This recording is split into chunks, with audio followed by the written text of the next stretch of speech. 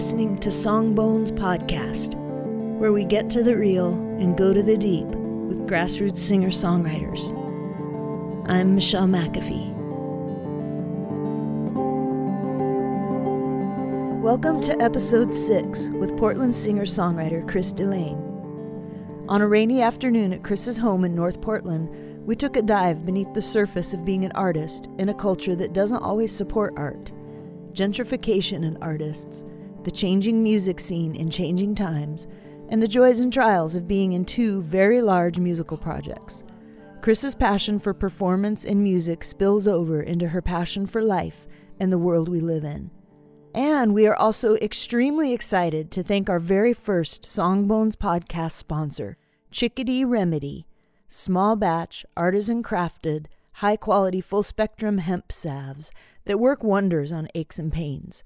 I used it to help heal a strained oblique muscle this summer after a rafting incident, and it was awesome.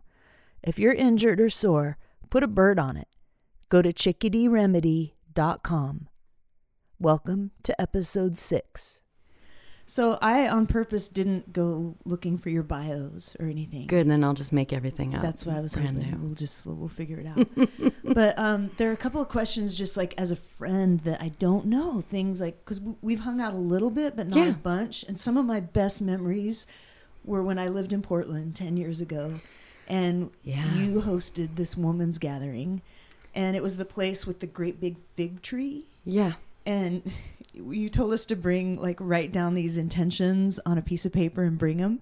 And I was picturing the typical, we're going to go and make a little fire in the backyard. But no, Chris comes out with a blowtorch. Oh, that was that day. You came out with a blowtorch and you were like, ladies, we're going to burn it with a blowtorch. And I was like, get some power behind that. Yeah. Love this woman. I love her. I just love her. And then the next time we hung out for a serious length of time outside of before and after shows was you were the one who taught me how to can fig jam.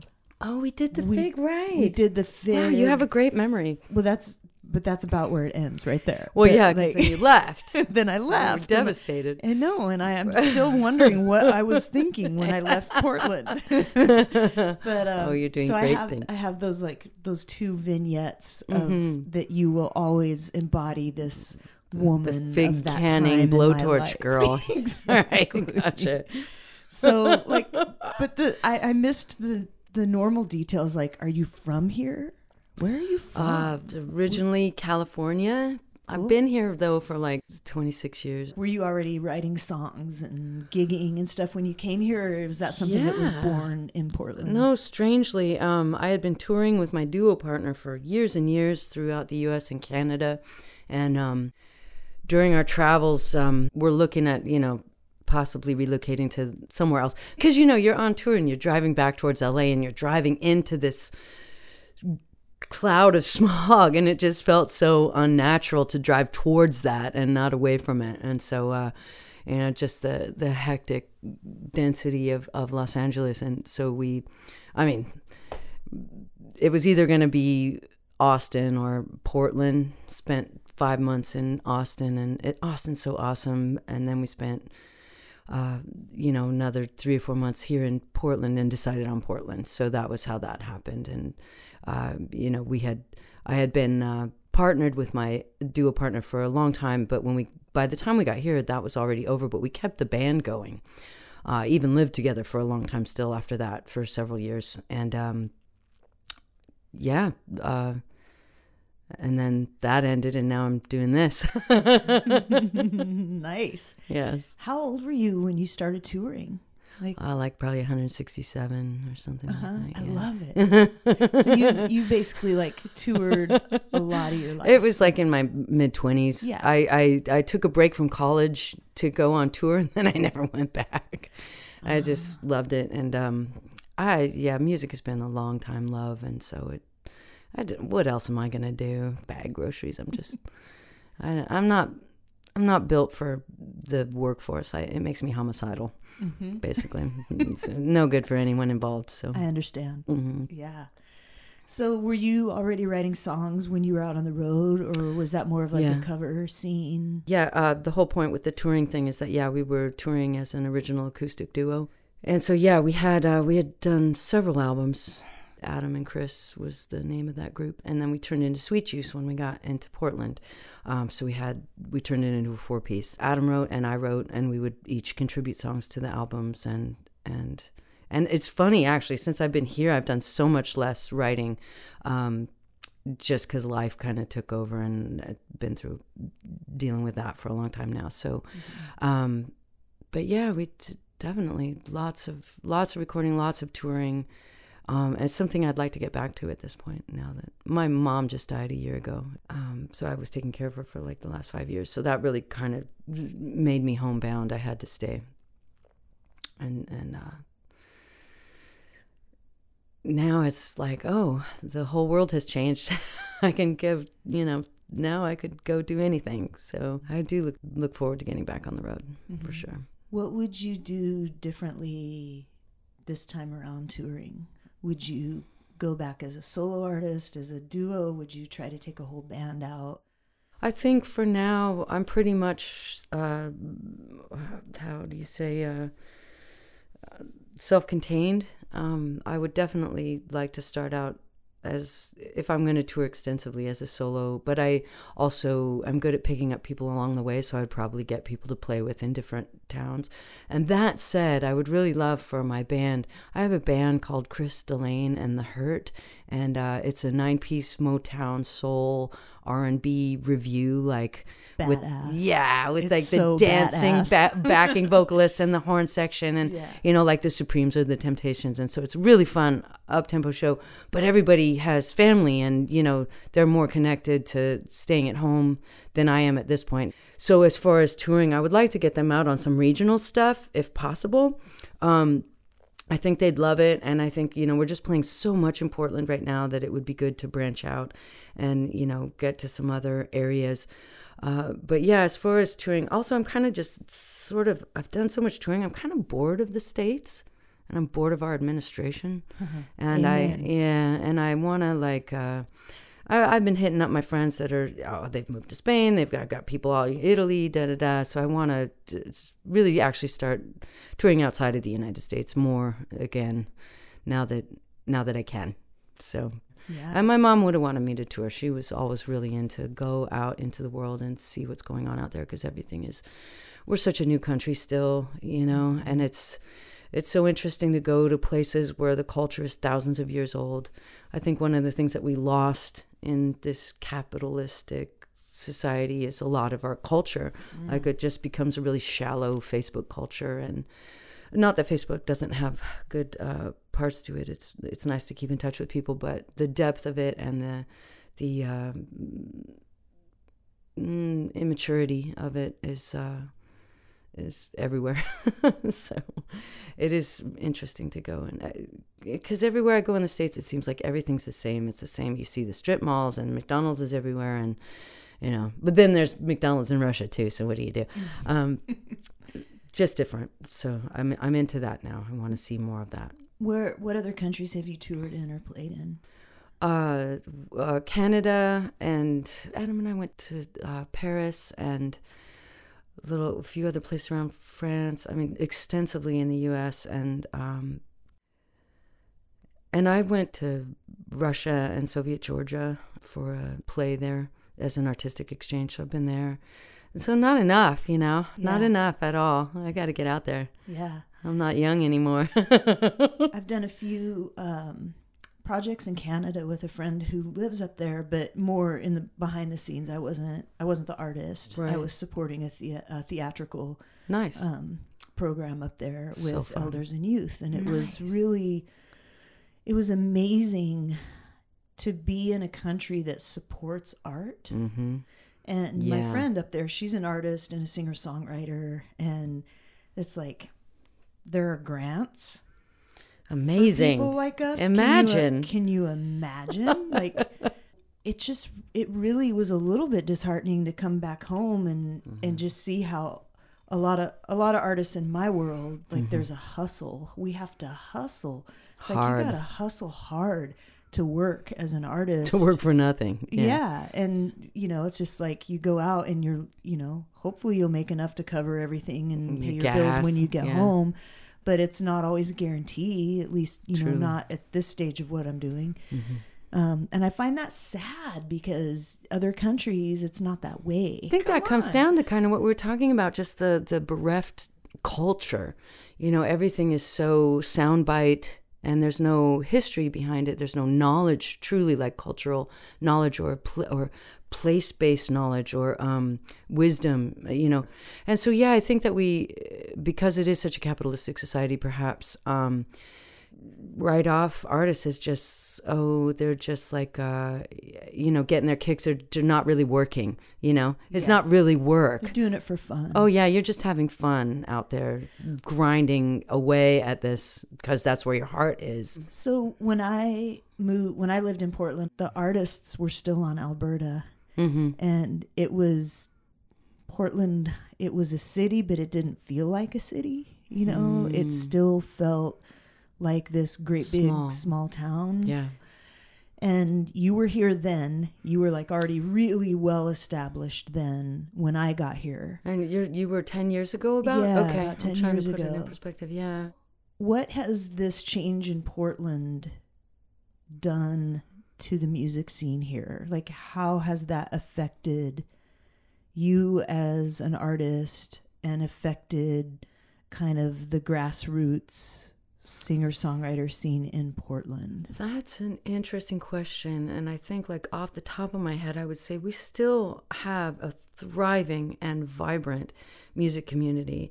And I think that that's basically because our club owners and our community around the music is so strong, like that you're finding people, Laurelthirst needs $100,000 to stay open, and they find it through the community. There's a lot of struggling to hold on right now. And I think what this kind of brings up too is, basically what we're talking about is gentrification. So I think addressing that is probably good to say a few things about that. When I got here, Mississippi and Alberta and those communities were still Black. And when when Mississippi Pizza was going in, which is like one of the early venues on Mississippi, they were having bullet holes and graffiti on the front windows, and it was tense. It was definitely, so I think we were very resistant to change. Just the human animal likes stability and likes things to be, constant. And yet when I look back on, because I was so much younger then and I didn't really realize, but that me moving from California pushed people out of their neighborhoods, me and everybody else that did that, and from everywhere else that they came into Portland. And, so what was the music scene before that, before we took over Alberta and we took over Mississippi and it became mostly white? Like, what happened? There are still places where, where you get a good jazz club or a place that still really attracts a multicultural audience, but we didn't plan for that or make room for that as we were all coming in. And so there's like kind of that period of gentrification, the 25 years ago, and then there's the 10 years ago where we're all happy about how things are going, and now we're getting pushed out. And yeah, I've moved out of Portland now. I can't afford it anymore. When I first moved here, we had like a house for $750. Then me and my duo partner stayed, were able to be there for like 13 years.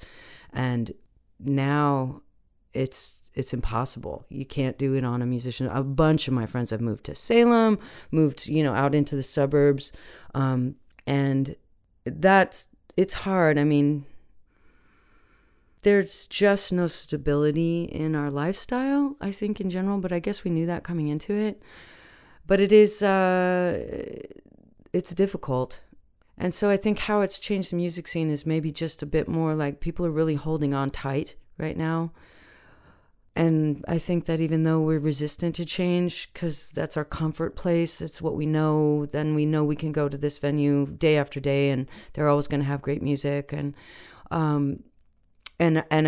communities are built around these venues. You know, people get to know each other through those things. They get married, they meet each other and dance and have kids, and it's like the story of their life.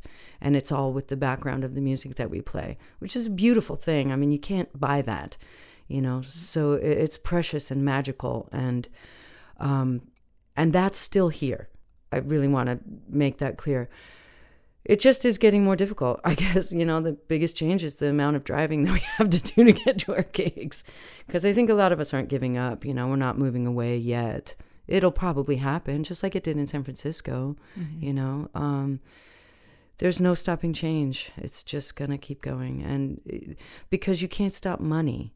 Money's going to go where it will, and without consideration of who they're displacing, you know. So, I mean, even my meager money when I was coming here displaced people with less money. So, I mean, there are definitely reparations that need to be made. I would, in a lot of people's estimation, and that's, I think, a lot of what the Black Lives Matter and the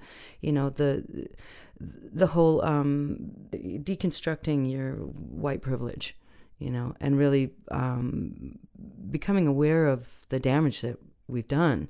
And then how from there, and I think a lot of that has to do with really listening to the voices of disenfranchised persons and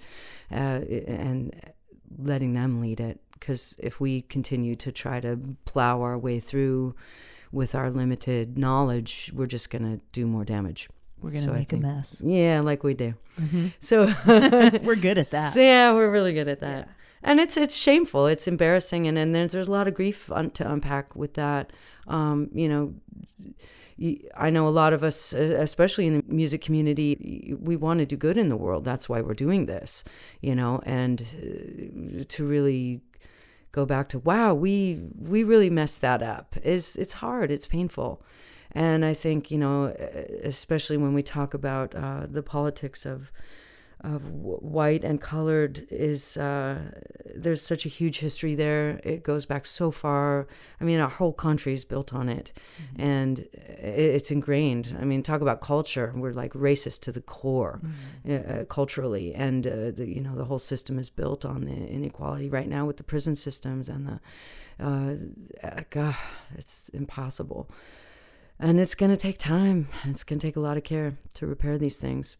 I don't know how to fix that. I don't know how to make reparations, but that's definitely, you know, now that I have time again in my life, that's on my plate. I'm going to eat that now, you know.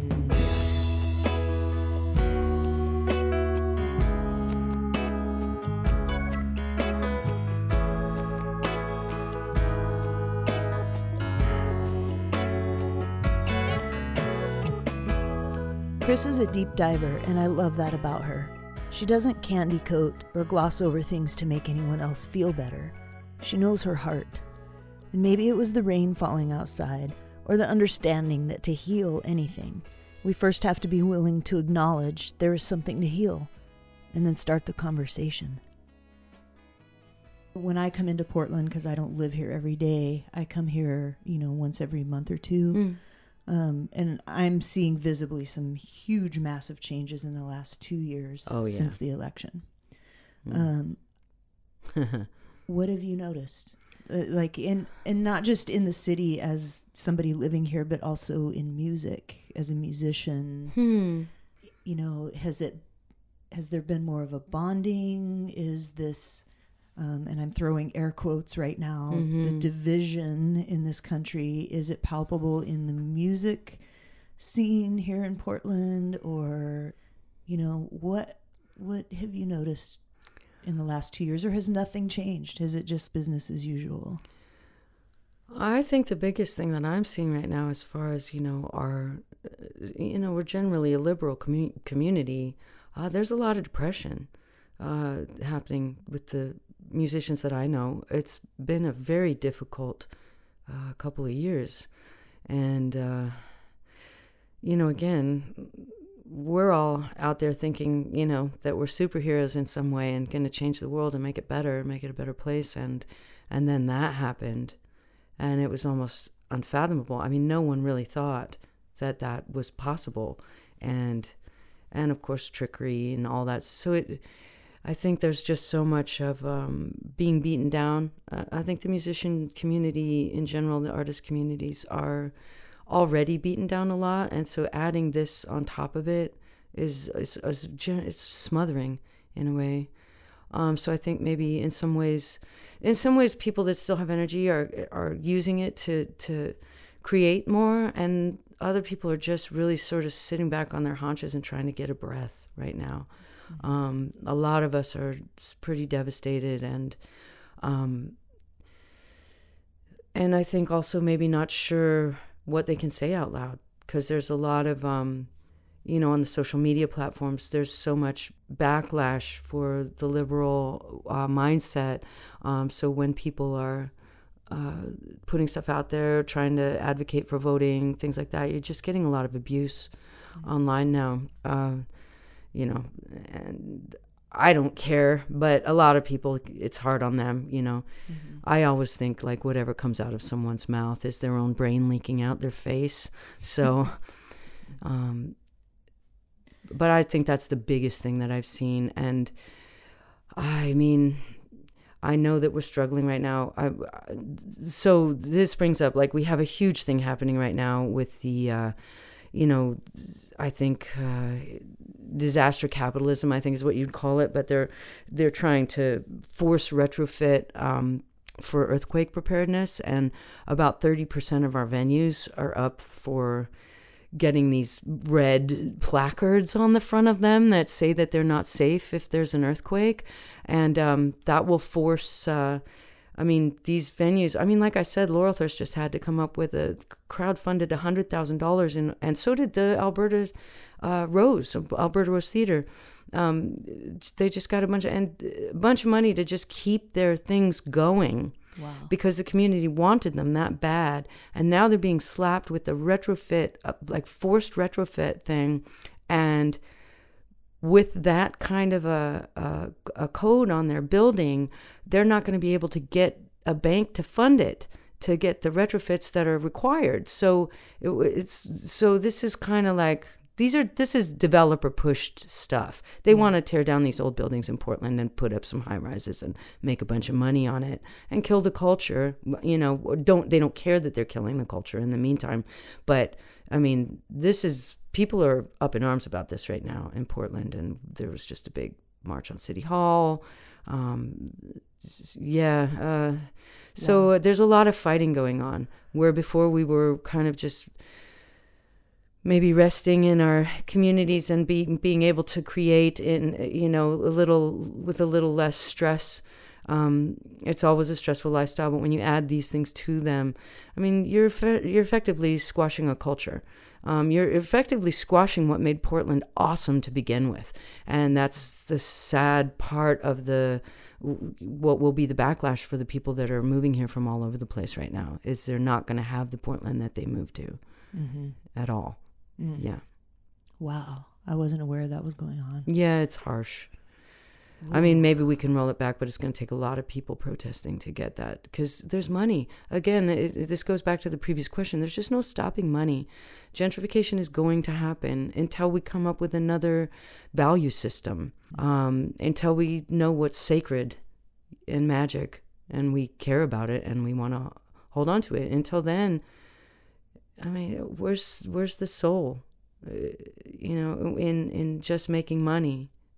Is that, I mean, I guess I don't know. I've never made any money. So maybe it's super awesome. Yeah. All the hookers and blow. Right. Dig it. Whatever. It's a power play. Yeah. And I think we find our power in, as far as the music community, I think we find our power in different ways. It's not invasive in that way. Yeah. It's a building more than a making yourself better than other people. Well, it's an interesting time, I think, for art in general in this country. I have a friend who's an amazing singer-songwriter, and her songs, are very forward and progressive and positive, but she also gets into the grit of like, this is what is up, people. This is real. And you know, she does a lot of work in prisons with art, taking art inside prisons and such. And she's very vocal on stage between songs, you know, like she won't even hesitate to go into a political statement or just speaking her truth and just being like, I call bullshit on this climate change. I call bullshit on this hate that's happening in our culture and whatever. I'm just paraphrasing, but she was attacked vocally. Someone saying, you shouldn't say that on stage. People come to shows to get away from that, and politics shouldn't. You should just be up there and sing your songs, and you know. Oops. Her being who she is. It was like, I would like to introduce. Don't come back. I would like to introduce you to. Do sometime. I not know her? She sounds like 100 friends. She's a serious badass. Awesome. But she basically flipped him the bird and went up and played her second set and just said more shit. Let him have it, good. you know? Yeah, publicly. I have never fuck with the singer, man. They have the microphone. Exactly. It's like, trouble. Wrong answer, man. Wrong answer. And then I was talking to another friend of mine who's a really wonderful singer-songwriter, and she was just stating how there can also be this pressure to feel like we have to write songs that are political, or we have to speak to what is happening, and we, you know, it's like otherwise we're not doing our job. We have to be able to mix those things, right? Like, how does that show up in your life? The first thing I want to say is that I think that the best thing we can do right now to stay whole and sane during all this is to just take care of ourselves. And if that means writing a down and dirty love song or a pissed off at the XYZ, that's what you got to do. Because right now, everybody is trying to throw you off your center. And so all the artists, I would say, right where your soul and your passion are. Keep yourself sane and stable. And then, I mean, can I just say, yawn, stretch, here we go with the whole music shouldn't be political thing again. I just got to, there's somebody that is posting, a white guy, on all of my, my event pages. Oh, we came to see Chris Delane, and she made it clear that we were not welcome with her political ranting. And, I just let him go on because he's showing how ignorant he is all by himself. I don't even need to respond. There is no, art is political, no matter what. You're not going to get a break, people, by going to a gig. You're not going to get a break from life. Like, there are people there that have souls and have opinions, and this is the way that they do it. And I put my foot down on this whole thing because it's that whole idea that music that we're there to serve you. No, if that's the case, you got to pay us more. That costs extra. It's just no. I mean, that's a very entitled and small-minded approach to getting your entertainment. So wake up, grow up. Let your entertainers do what they're going to do, and don't put them down for it. If you don't like that, just go see. Go to the Nutcracker. Go somewhere else. Like, don't put your musicians down. Yeah. I mean, they don't have anything. And when you put them down, it just, again, it's like, that's adding to this like depression that's happening right now with the music thing. It's like, what? We can't be political? That's what lights the fire under us. That and our hearts that want to sing that love song are the things that are our fuel. It's our soul coming out here. This isn't like we're going and making widgets, this matters. At least I'm going to try to believe that it matters until I'm dead.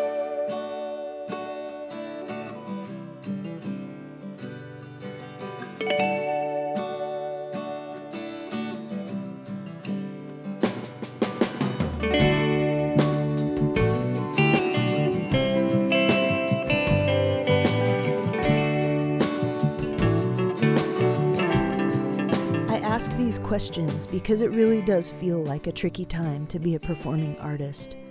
I played a show a few months ago and it was going really well. Everyone was in good spirits and the energy was really up and fun. Then I played a song that had a political and environmental bent. The energy in the room plummeted, not because folks disagreed with my ponderings, but possibly because folks were emotionally fatigued, and for just a while they could lose themselves in the music and forget about it all. That is, until I reminded them. Taking the high road as an artist can be tricky when the upper and lower trails look oddly similar. For me, art has always been about a conversation. Yeah, You know? it's like reflecting and also challenging the culture and the norms and hey, how come this has to be like this? Yeah, I think that's a huge benefit of the artistic community is pushing forward with people's preconceived notions. Even in some ways, just educating people. And it's, and again, even in a lot of the more political stuff. I mean, if you look back at like Woody Guthrie or so many of the political singer-songwriters, sometimes you hear a song and it just gets into your head and you don't really know what it's about. And then when you go look at the lyrics, you're like, oh, whoa, okay, I didn't know that. And here's this songwriter that I really enjoy and admire. So you're kind of already maybe at an advantage, that songwriter, at getting that message through, because music comes in so many different ways. There's the lyrical part, but there's also the musical part, which can get in under your skin before you really even understand what the song is about. Mm-hmm. And it's a lovely little magic trick that we do, I'd say. Yeah.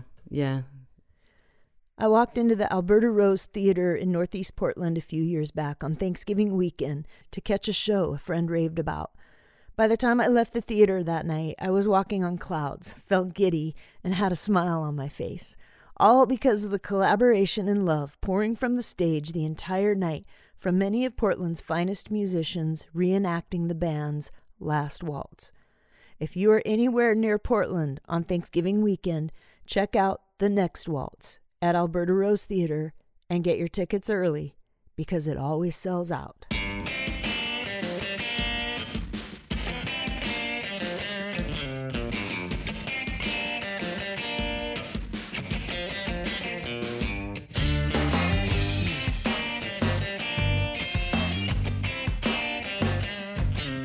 How did The Next Waltz happen? So we have for 8 years now at the Alberta Rose Theatre, we've been doing a benefit for the Jeremy Wilson Foundation. They help musicians with the cost of catastrophic illnesses because musicians are chronically insured. And so when something really bad happens, not only do we lose our means of making a living, but we don't have the means to pay the co-pays on our surgeries and extended illness issues. So 8 years ago, it was Jeff Rosenberg and Adam East, and we do a recreation of the band's Last Waltz that was filmed by Martin Scorsese. It was a Thanksgiving weekend show, and so we've been doing that now for the last 8 years at the Alberta Rose Theatre. It's grown to 3 days, and we sell it out every year, and it's a real joy. And I think we had been speaking about how my old band broke up. And so I kind of for a little while, I didn't really have a project. And I was lost. I didn't know what I was going to do next. I was kind of terrified of going at it all by myself. There's something very comforting, at least in having one bandmate. I always kind of wanted to be like the Beatles, where everybody, for that time that they got along, you have your brothers and you're having fun. And so it was really difficult for me to step out center stage and be just like the person on stage. I was always really shy. I know that's hard to believe, but it was really, it was really hard for me. And so when the waltz came up, I felt comfort in that I had my band Bertholine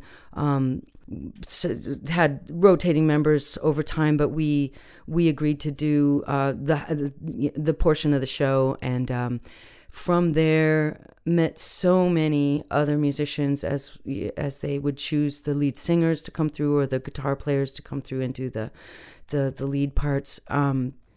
That really expanded my when you're playing all the time, it's really hard to go see your friends' bands because you only really see them if you're playing with them because we're all playing at the same time. So it was great to get to do a gig with them, and it expanded my community in that way. Let me see what my peers were doing, and also have a position where I could showcase them and stand behind them and make them look and sound great, which I love that so much. So this has been a total joy, and it was kind of easy, that whole thing. I mean, it's a lot of work. I have like 60 musicians a year that I wrangle to get those rehearsals done. And that's just my, Louis Longmire and the Crackers do the second or the third of the show, as it were. I guess we do the first 2/3 at this point. But so it's just a lot of organizing people. But I kind of, with my big band, I have the 9-piece Motown soul thing, Chris Delane and the Hurt, where there's probably 50 people in that band at this point. So I'm really used to having like rotating members. All my guys are great. And so they all play in all these different bands, and not everybody's available on the same day. So having a big backup of people for each seat allows me to take the gigs that come in and be able to fill those lineups. So so the waltz, it kind of like, it felt very natural, like a really natural progression of just that band Bertholine starting, morphing into the Hurt, morphing into the band that does the next waltz. And it's just been so fun. And what a great bunch of music. I mean, it's just the roots rock, and we're just so excited about it every year. It's just so awesome. And I think everybody that comes in to be the guest performers are just thrilled with it as well. There's so much love in that room, and it really took off. It was a great idea. I think the idea was started with Jeff Rosenberg. Okay. Yeah. I've been to, I think I've gone 3 years or 4 years in a row. Yeah. And it is so fun. Spectacular. It is like such a time capsule journey. And you guys, like the love in that room off that stage is like nothing I've ever seen. Like it's awesome. just, it is so magic. Yeah. And yeah, it's just I've always wanted to ask you, like, I mean, obviously you are a maestro orchestrator, like you are a serious professional orchestrator, to be able to navigate that. Because the first time I found out about it, I was making my second record here in Portland, living with Heidi up in Northeast. And I came home from the studio to this cacophony happening in my basement. And I was like, what is that? That sounds amazing. Was the tuba there? No, the tuba wasn't there, but I walked downstairs and there was like this badass drummer just laying it down. And you were like singing some epic harmony, and somebody was belting out, I don't even remember which song it was. And I just sat on the steps with my chin in my hands, just like, like a teenager in love, just looking at the whole scene. It was so incredible. How I feel for the whole you guys thing. were rehearsing in my basement. That's cool. Yeah.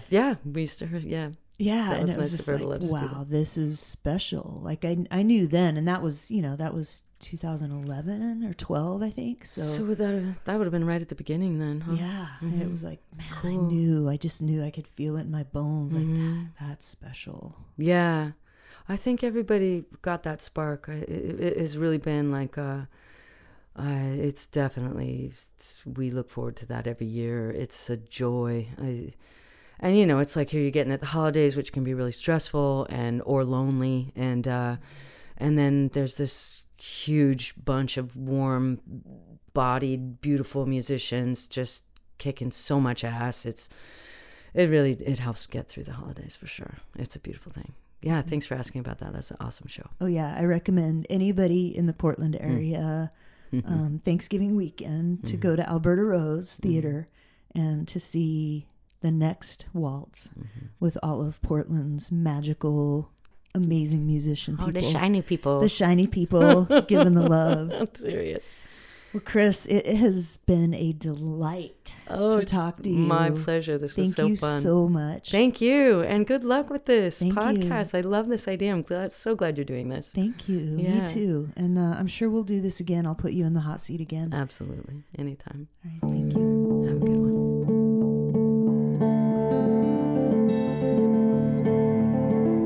Thanks for listening to episode 6 of Songbones Podcast. You can find out more about Chris Delane on our spotlight page at songbones.com or go to Chris's website, chrisdelaneandthehurt.com. And great big thanks to our very first podcast sponsor.